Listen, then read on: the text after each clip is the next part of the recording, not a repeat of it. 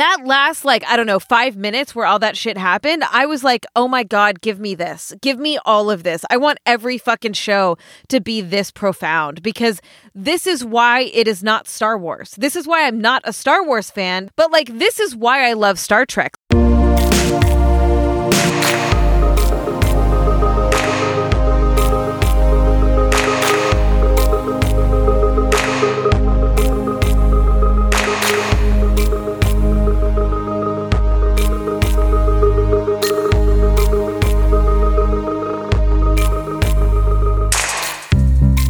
Hello and welcome to a new episode of the Star Trek Discovery Recap Freakcast. I'm your host, and I'm back. My name's Anita Sarkeesian, and joining me in sickbay is my fellow science officer, Ebony Adams. Hey, everybody. Before we pull out our dollar store drills and get down to some good old-fashioned head surgery, I want to ask you to help us keep bringing our incredibly lucid and well-informed Star Trek... You couldn't even get through it. You couldn't even get through it. No. We have very well-informed Star Trek opinions, and we bring them to the airwaves, and we need your help to keep doing that. So if you wouldn't mind, pitch in a few bucks at d.rip/femfreak to help us keep making all of our great podcasts at Feminist Frequency. This week's show, we'll be giving you our thoughts about an obol for Charon. I really should have led in this show. I believe it's an obol for Karen. For Karen? Yeah, I believe it's pronounced How Karen. How is that Karen? It's Charon. Oh, fuck Greek. All right. Wait a minute, Anita. I don't know. Did you Google the title? Did you do any research? No. Okay, we'll get into this. All right.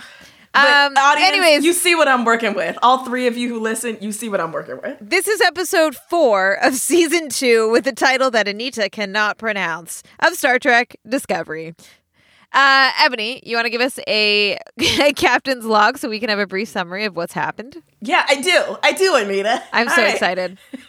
I've missed you. Log. I can't believe I missed a whole week. I know, and it was a good episode. We had my friend Francine on, who I don't think you've ever met, but I got to get y'all together. But anyway, yeah, let me hit you with the captain's log. So, a mysterious fear threatens the USS Discovery, even as May, in her original mushroom blob form, implements a plan that puts Tilly's life in danger. Saru and Burnham's bond grows when Saru is forced to acknowledge a deeply unsettling Kelpian truth. Pike receives new intel on Spock from a loyal friend. Wow. Yeah. So much happened. Yeah, all right. Just like last week, which I know you enjoyed that episode because I watched you like DMing me your responses way after I had already recorded the show with Francine. But yeah, like clearly this season we're going to get 17 plots and subplots in every episode. Boy, oh boy. So I loved your episode with Francine. I listened to it. And I liked last week's episode, man. I didn't realize like there was so much bad shit happening and I loved it. It was great. So I was a little bit disappointed when things settled into... I don't think that this week's episode is quite as strong as the last two have been, but it's not as terrible as the first season. So I'm still here. Like I'm still here and I'm still excited. So, yeah. I have to say, I was a bit disappointed at the return of the kind of jokiness and I recognize that as someone who loves the original series, that talking about like the occasional kind of hammy humor, it sounds hypocritical, but it's just because tonally, I don't think it works as well. It's for not this the show, same and show. it just seems forced, particularly when it's coupled with the bane of my existence, random ass trying to be cool 20th century references. Stop making Prince jokes. Stop making allusions to David Bowie. Like, we're talking about people in the far future, hundreds of years from now. You don't need to play a Wycliffe Jean song for me on this show to remind me of, like, pop culture hits from today. It drives me absolutely fucking bananas. Yeah. You just got into it. I like the Prince reference, but I'm such a sucker for Prince, so whatever. I agree that when they played when they're like, we're so cut way too far into this. Way to go, Ebony. You ruined everything. But when people hear what I have to deal with? When they're like... And in my own dojo during Black History Month. Oh, no boy. Respect. Jesus. That's a shout out. That's a callback to Feminist Frequency Radio. So you got to listen to next week's episode in the future and then come back and listen to this. Oh, boy. All right. But I agree that like when Stamets asked Tilly to sing her favorite song, I was like, oh, this is going to be something that we know, and it's going to be emotionally resonant, and it's going to piss me off because it wouldn't be Tilly's favorite song. Come on. And it's not that you can't love songs from the distant past, but like it just, I don't know. I'm with you on like that shit feeling a little contrived and pulling you out of the arena of the emotional arena that is trying to say. Okay, well, here's the thing. Let's get into whatever you call the segment. Level 1 diagnostic. Let's talk about it. I felt like there was a lot. So here's the thing: is I felt like there was a lot happening, and I don't have a problem with a lot happening. Last week, a lot happened, right? But I don't feel like this was as cohesive or as tight. And some of it was probably the direction, and some of it was probably the narrative and the dialogue.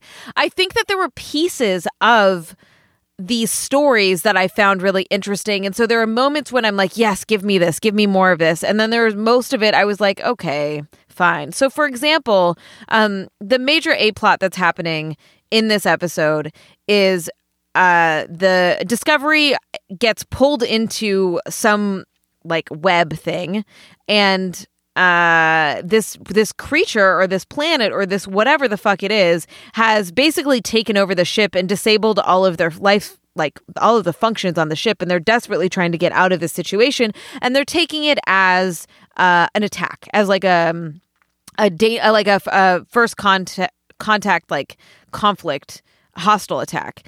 I love how they sorted that out. Like, I love what they did with this. And I think it harkens back to something that I think you brought up on last week's podcast of it's been really frustrating. It's always really frustrating when you watch shows like this and you don't ever ask the alien creature what the fuck they want. Yeah. Right? And so I feel like this was very much, there was two parts in the show that did that, right? Where they finally asked the alien May what it wants, and this major A plot that's happening about why all of a sudden they're being attacked by this unknown entity. That part of the show I found really interesting, and I loved how it really expanded, our understanding of who Saru is. So for those of y'all who have been asking me week on week, did you watch the Star Trek shorts? Did you watch the Star Trek shorts? Yes, I finally went back and watched those. And so learned a little bit more about Saru's history and his presence as the only Kelpian in Starfleet and in the Federation at large, right? And the tremendous weight that he must carry being the sole representative of his species there. And anytime we get to see Saru, like, I'm happy about that.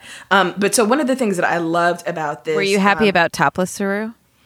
I was not happy about that, but Doug Jones is my boy, so like I'm happy for him to be getting in all that work, although I'm sure he is so tired of sitting in that makeup chair, but whatever.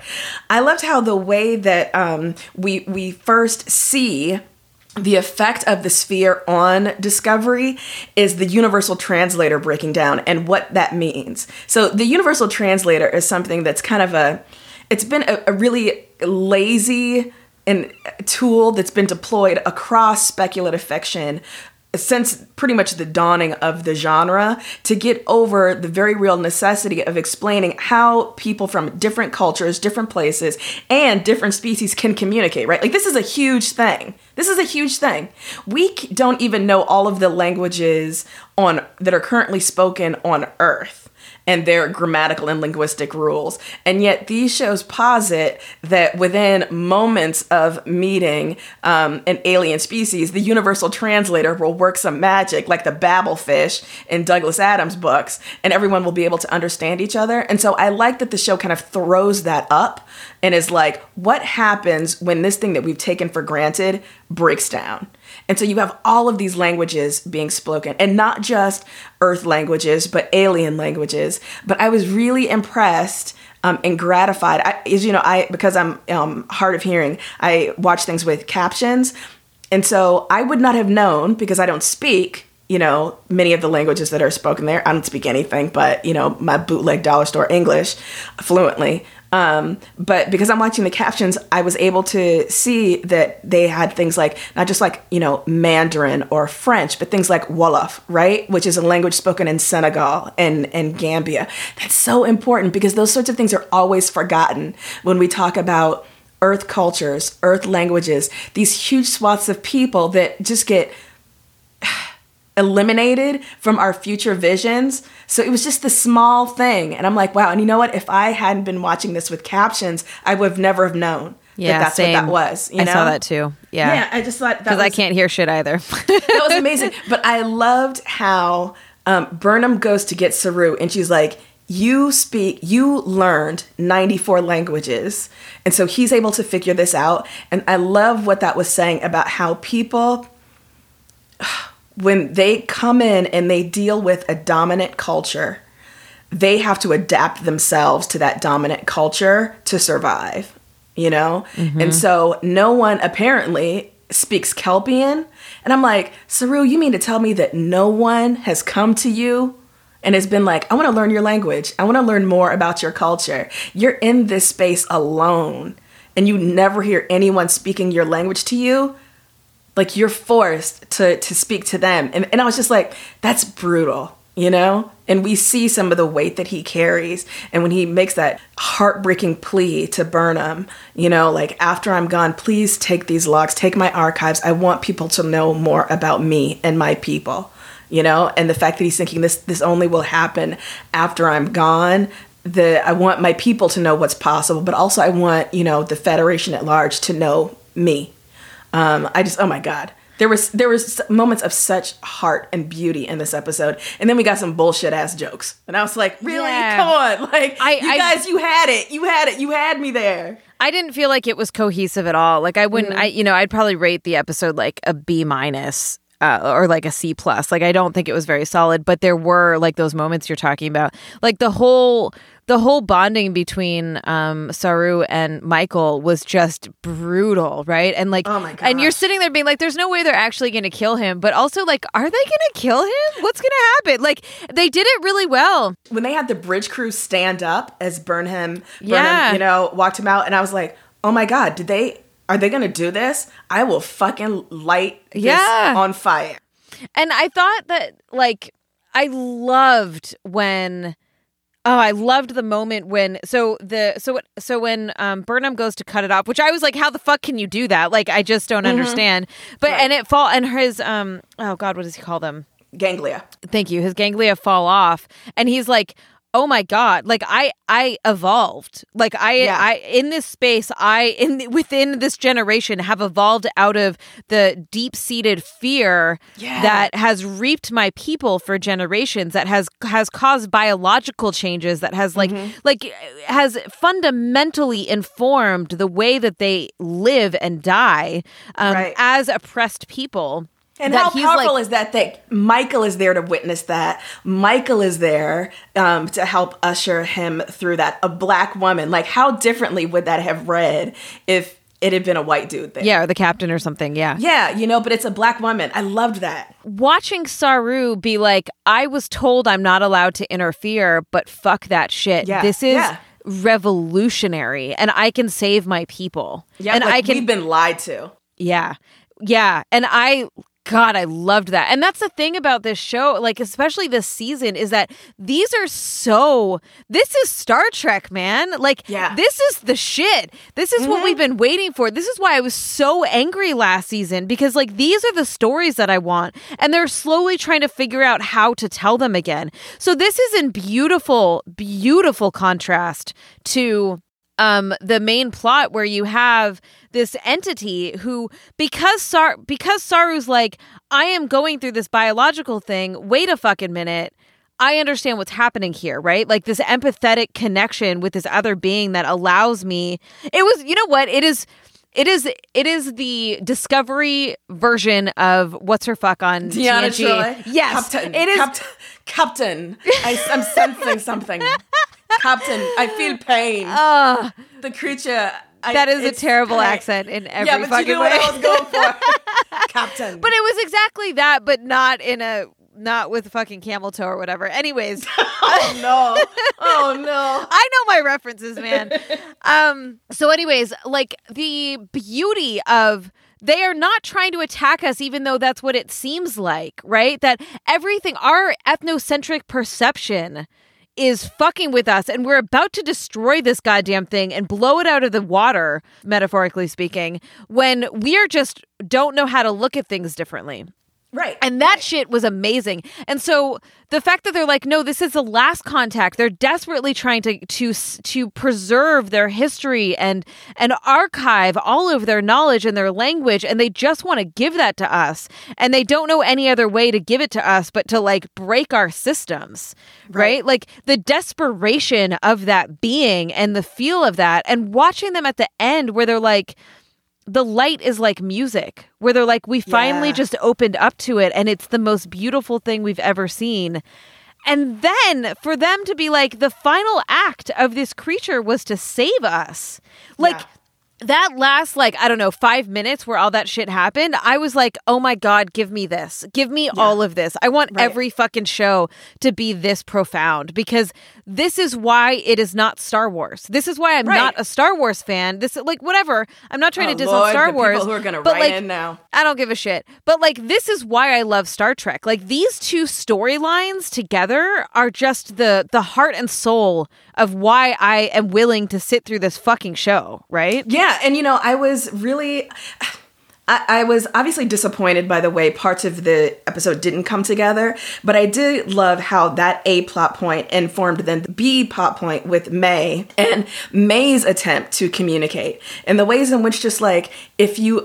people from fundamentally different perspectives and like, you know, polar opposite positions, you know, the ways in which things can be misread and misunderstood when the stakes are that high, you know? So you have May coming as a representative of the mycelial network and saying like, I had to break through. I had to insert myself in such a way, like I had to make myself visible to you because you are an invader, you know, like there's no... May's position is that what you have done is a hostile act. Stamets is saying, we didn't intend for it to be a hostile act. I'm sorry. What can I do? But the fact that he is sorry and the fact that, you know, Discovery didn't know what they were doing doesn't negate or eliminate the harm that has been done to the mycelial network. And it appears that the show is going to hold Discovery and Stamets to account for this. Like, I hope so. I mean... ignorance is not an excuse. And so I think like next week we're going to get more of Tilly in the mycelial network, and Burnham and I presume Stamets going in to find her. But yeah, just like... So I'm not as hopeful as you. Like I would be very pleased if that's where it goes. But I feel like I did not like this. I did not like anything that happened in this whole that particular B plot. Like I think even Jet Reno talking about fixing stuff with duct tape. You didn't love the duct tape No, jokes? because, I mean, not really, because, well, one, I think that May's people are called the Giuseppe. I think that just, like, they are a culture. Okay, so what I think, one, I get the sense, because I was very relieved when Stamets was like, holy shit, I'm really sorry, right? Like, he's asking for forgiveness. He's like, we had no idea. But he's such a fucking douchebag that he's like, but Tilly, like, but... Yeah. You know, like, it wasn't like, I'm really sorry, what can we do to fix this? Like, hey, maybe, like, let Tilly go. Like, it was just like, I'm sorry, but how dare you do this thing to Tilly? Which I understand the inclination. I understand why the writers wrote that, but I don't like the way it was handled, because now it feels like the Giuseppe are in the wrong. Right? Because they're hurting another person because they were hurt. And that, like, we might not have to actually deal with the fact that we have destroyed their ecosystem because we just need to protect and save Tilly. And, like, how dare they not accept our apology? Right. Well, there definitely is an element of that. But Stamets does say, how can I fix this? You know? And so I guess what I'm looking for is for May or the Giuseppe to say, you can't fix it, because sometimes that is the fact. Yeah. You know, Yeah. you've, burned down the rainforest. You've committed genocide, on a community of people. You have poisoned, Flint's water, whatever. Like, you cannot fix that. It's not just that, we may or may not accept your apology.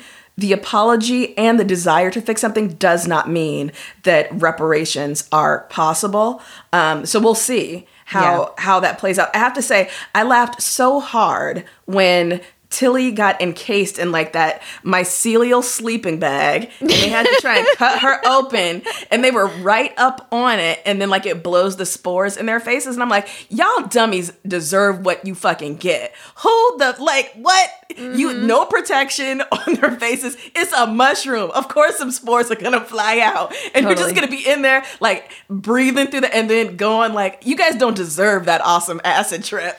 You don't deserve to be on mushrooms. You big dummies. So I really hated what was the name of Tig Notaro's character? Jet something? Reno. Jet Reno. I did not like the banter between her and Stamets. Like, all of a sudden they fucking hate each other, and I'm like, oh, give me a break. This is gonna be some bullshit about how they have to work together or some crap. Like, and it bothered me because I'm like, there is no way that Stamets doesn't know what Jet was doing on the planet and how she survived, like, basically single-handedly, and how genius like, it that was. wouldn't have been in the Discovery newsletter. Like, right? yo, we just rescued someone who's been marooned on an asteroid for 18 months alone. Yeah. And like, I get that Reno might be a little bit like standoffish or whatever, but I don't get that Stamets would be a fucking dick. And so that felt so contrived and stupid, and I hated all of it. And then you have Tilly, who's like just being Tilly, and like she's being overshadowed in some ways by this stupid exchange that's happening that I fucking hated. And so like, yeah, the duct tape jokes would have been funny, except they weren't, because I hated everything that was happening there. I guess I didn't mind. Well, okay, so I appear to be going back on what I said before about the humor. I didn't mind the duct tape jokes, and specifically because I liked, as labored as it was, I liked the tension between Reno and Stamets, because it allows us to see the tension, and I'm inventing this for my own enjoyment, between like the more kind of working class enlisted version of Starfleet versus the middle class prep school version represented by Stamets. And so like Reno's drill, her references to duct tape, whatever, I'm like she's a mechanic at heart, And I feel like she's the working class, and like Stamets is just like, he's very proper and upper class, he's the palest person I have ever seen, And so I was just like, yeah, I kind of like that, because we so rarely we got Scotty in the original series. We so rarely get to see what's going on with the people who are not the folks in power, and who don't come from privileged backgrounds, and who just go about the business of keeping the ship running. Yeah, I agree. I will accept that completely. I think that is an interpretation I would like to believe was intentional. I'm being much more generous You're being so this episode than I actually felt in the moment. But I think, I'm honoring that, because sometimes your initial response in the moment is one thing, but then given time to think about it longer, you may have a different reaction, or you may have thought through things, or, you just let it cook, whatever. But I continue to feel hopeful about this season in a way that I didn't week by week during season 1. It wasn't until like the last 2 or 3 episodes where I was like, yo, I'm in it to win it. But from the beginning, there's something there. Like they are doing something, and I'm willing to see how this plays out. I wish Pike wasn't there. I know you love that man, but whatever. I'm so into him. It is so ridiculous. And, I know you didn't watch the original series, but it was kind of a cool shout out that they had his number 1 from Enterprise. We can't talk about her yet, because that is going to be a part of my whatever weird shit year, like. Okay. The thing. What do you call it? Well, I was calling the next it segment. Highly illogical, but I've changed it to send us back to the holodeck where it belongs. Okay. Well, let's bring up number 1 there, because I have a comment about that. Okay. Every week you're going to change the title of that segment. It's going to be great. Yeah. Yeah, I like him a lot. And I'm sorry. I know, I'm so basic. But I also really like how open and generous he is with his, like, he's not, whatever. He's like leading from above. He's definitely superior. He gets the final say, but he's so open to hearing what the other people in the crew believe and watching the Michael and Saru be like, you need to trust us. And him being like, all of my instincts are saying you're wrong here and I need to protect my crew, but I have such inherent trust in the both of you that I'm going to give this a shot. Like that I am putting our lives in your hands because of how much trust I have. And I think that's fucking beautiful. Like I really like that a lot. You know, when you put it that way, I can see how it can be read that way. I guess to the cynical part of me responds, the fact that he seems unnecessary. Like, let's just have Burnham and Saru. I know. I agree with that. Because, I agree. Because if he's just there to finally, like, agree to what they say and be won over, what's the point of him? But I get you would say the point of him is to stand around looking good in a leather jacket. Mm-hmm. Okay. Uh-huh. You know? Whatever. But also that relationship building, right? Like it's deepening the relationship. Like here's the thing is it took Michael a long time to be accepted on that ship. And like they fucked up this storyline in season 1, but I'm just going to like have my headcanon here and be like, it took her a long time to get accepted. And, what am I saying? And how like Saru fucking hated Michael. Right. And now they're so bonded and so connected. And Michael had a terrible relationship with Lorca that was manipulative and shitty and exploitative and all this stuff. So like there's something to me, the spirit of like working together, the spirit of trust, the spirit of like one of the things that we like about that I like about other Star Treks is that like the bridge crew and the core crew like work together and have respect for each other. And like I think the first season they were trying really hard to, you know, complicate that and like make it, you know, like edgy and whatever. And I'm like, nah, I don't need that shit. Like you can create conflict in other parts of these storylines. And so to me, it feels very warm and fuzzy. And also, yeah, he's hot. Oh. Okay, Anita, whatever. But so anyways, yeah, number 1, we get to see number 1 from the Enterprise come over, which I thought was awesome, you know, like just a real, you know, wink and, you know, gift to fans of the original series, because in the original series episode To the Cage, we see Pike when he's captain of the Enterprise with number 1, played by Majel Barrett, who was the wife of Gene Roddenberry. And so like her outfit looked like, you know, the 60s era outfit. She had the same hair. I thought it was great. It's very jarring to me. I knew what they were doing, and it looked like they tried to update, but also harken back to how she was dressed. But it really, like, it doesn't work. The question is like, why is she wearing that when everyone else is wearing this? The answer to that is that Discovery is a special vessel and they have their own uniforms and everyone dresses the same on Discovery for the most part. Yeah. Whereas on the other ships that aren't science vessels or whatever, they have a different costume, right? Like I understand the logic, but it felt like it was in the 60s. Mm-hmm. Right, as opposed to synchronous with the time period, and like that just bothered me. And so I'm gonna do my send it back to the holodeck where it belongs segment early, since we're talking about this right now, because you literally didn't listen to me 2 minutes ago when I said let's not talk about this yet. You said listen. You appeared to be leading into it. Oh well, that's fine. We're not good at segues. Well, I wasn't sure if we were done yet. Anyways, okay. Dun, dun, dun. New segment. Send it back to the holodeck where it belongs.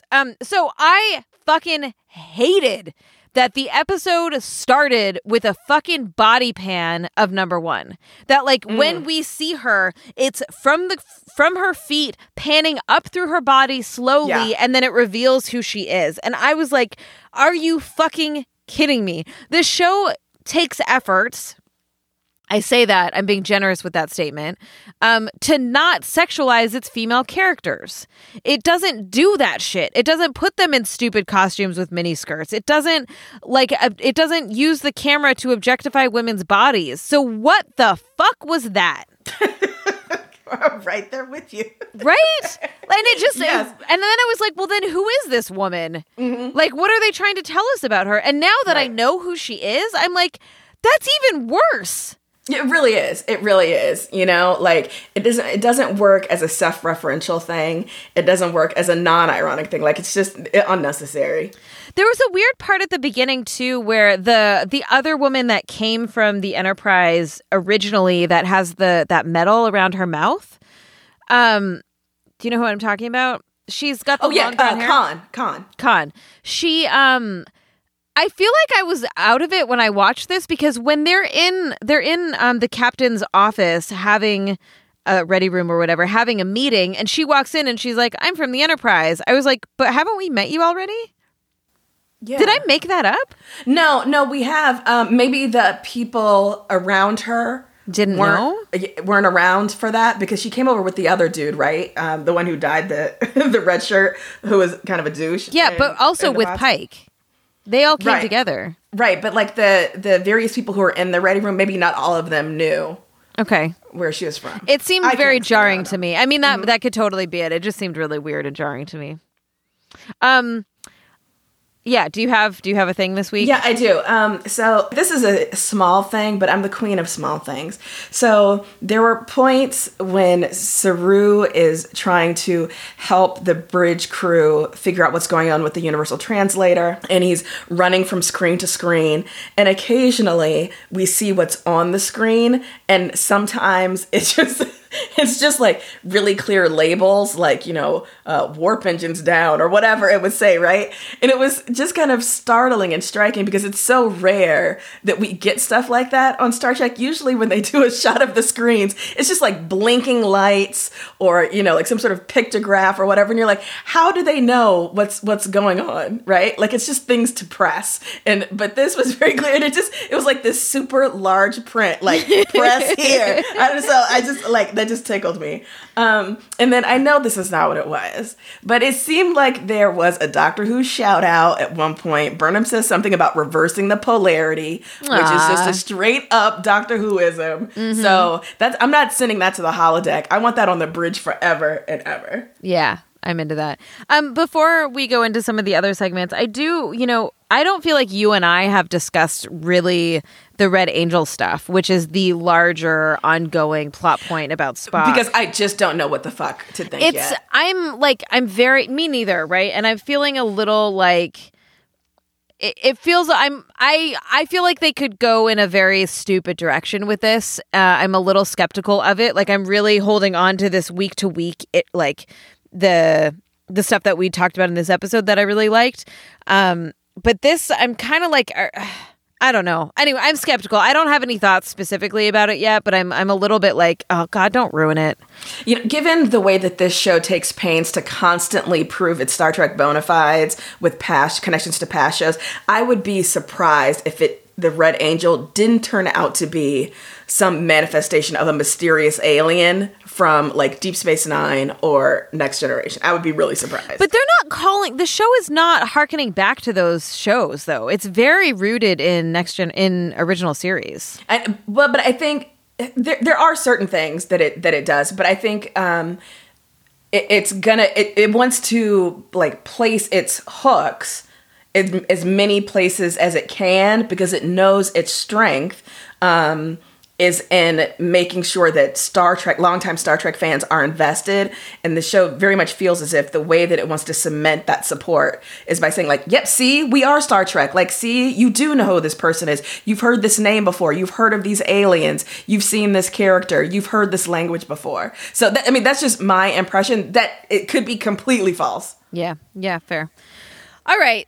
I so very much missed your hair reports, Ebony, and I think that's what everyone tunes in for every week here absolutely. On the Star Trek Discovery Recap Freecast. So please regale us with your visions this week.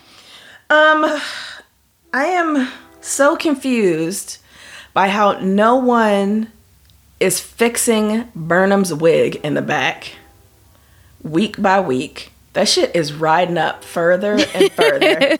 And messing with me in all my secret spots. I don't know what's happening. It's so clear to me watching it from my couch that it's not lying flush with her head. The hair at the nape of her neck is not behaving the way the hair at the nape of her neck would. Like, it's sticking out at a weird angle, and it's fucking with my enjoyment. Also, again, there were scenes here that were supposedly back to back where Burnham will be like in the science lab and then we'll run to the bridge or wherever, and her hair, like the curls are completely different shape. They're more defined or whatever. And I'm like, that's not how black hair works. Anyway, having said that, it does appear that the amount that they are leaving out from the half wig she is wearing looks very moisturized, looks very healthy. I think they're giving her regular trims. So I'm giving it a conditional pass for the week. I did love Tilly's hair after she got shocked. Oh, me too. That was amazing because they can do so much with it. I wonder if that's her real hair or if that's a wig. I think it's her real hair. I feel like I've seen pictures of her, and I think that's a real hair. Although there might be extensions. Could be, yeah. The person whose hair I'm actually most interested in is Owosakun, and I can't believe that I've never actually Googled that actor to see what her hair is like when it's down, but I'm fascinated. I think it's the most beautiful hair I've ever seen. Yeah, I'm digging it. I love the little the way that the hairline, like they shave the sides for that little, shit is so sharp. It looks really good. Yeah. All right, let's wrap up by giving our respective ratings for this episode. Commander Adams, where do you come down on this episode? God, this is a hard one. I'm going to give it a 76. All right. I'm going to give it a 70, a 69, 70. Nice. I feel like it's like the highs were great, but the lows were meh. I don't know. Whatever. So you're giving it a D. Well, I was giving it a C. A C plus, a B minus. Okay. I already said that. I ruined a this whole 69, 70 is a D plus, C minus. No, a 70 is a. Hold on. An A is 90 to 100. 90 to 100, right? A B is 80 to 89. C is 70 to. I am so underslept. Whatever. I give it a B minus minus. Okay. That's cool. Cool. I'm into it. Sing us out, Ebony. Star Trek, I'm gonna let you cook, but you better get it ready. I'm hungry. I am hungry. Mm-hmm. What are we having for lunch? Ooh, I made some delicious shredded chicken. Oh, God, that's a good. Damn it! Yo, it's delicious, but I'm trying to cook all the meat up in my house because I'm going vegan for a month. Shut up! Why are you doing that? Oh my God, can't talk about this on air. No, we can't. But people hit me up with your delicious vegan recipes. All right. I'm so troubled by everything that just happened. Join us next week and every week to see what is up on the USS Discovery and whether I can find the will to keep going. And hey, if you like the show or our main show, Feminist Frequency Radio, help us keep making it. Head over to d.rip/femfreak to become a backer of the show and get access to special perks. Or use a transporter to head over to feministfrequency.com/donate to make a one-time donation, which is also very appreciated. If you'd like to support the show but don't have any Gold Press Platinum, we would still love for you to rate and review the show. So, wow, this does show a lot, Ebony. You can write your own show descriptions, Anita. You just see your face right now. Work. I could. I did not for this one. Anyways, but okay, I got sidetracked because I'm very tired. We would love it if you would rate and review our show on iTunes or wherever you listen to podcasts, because it helps us get it out to other folks who might value our opinions. I don't know why they would. Much better. Wow, that was smooth as... Big thanks goes out to our producer Taylor Simmons and Sarah Norales for technical support and Ray Abelar for design wizardry. We will see you next week.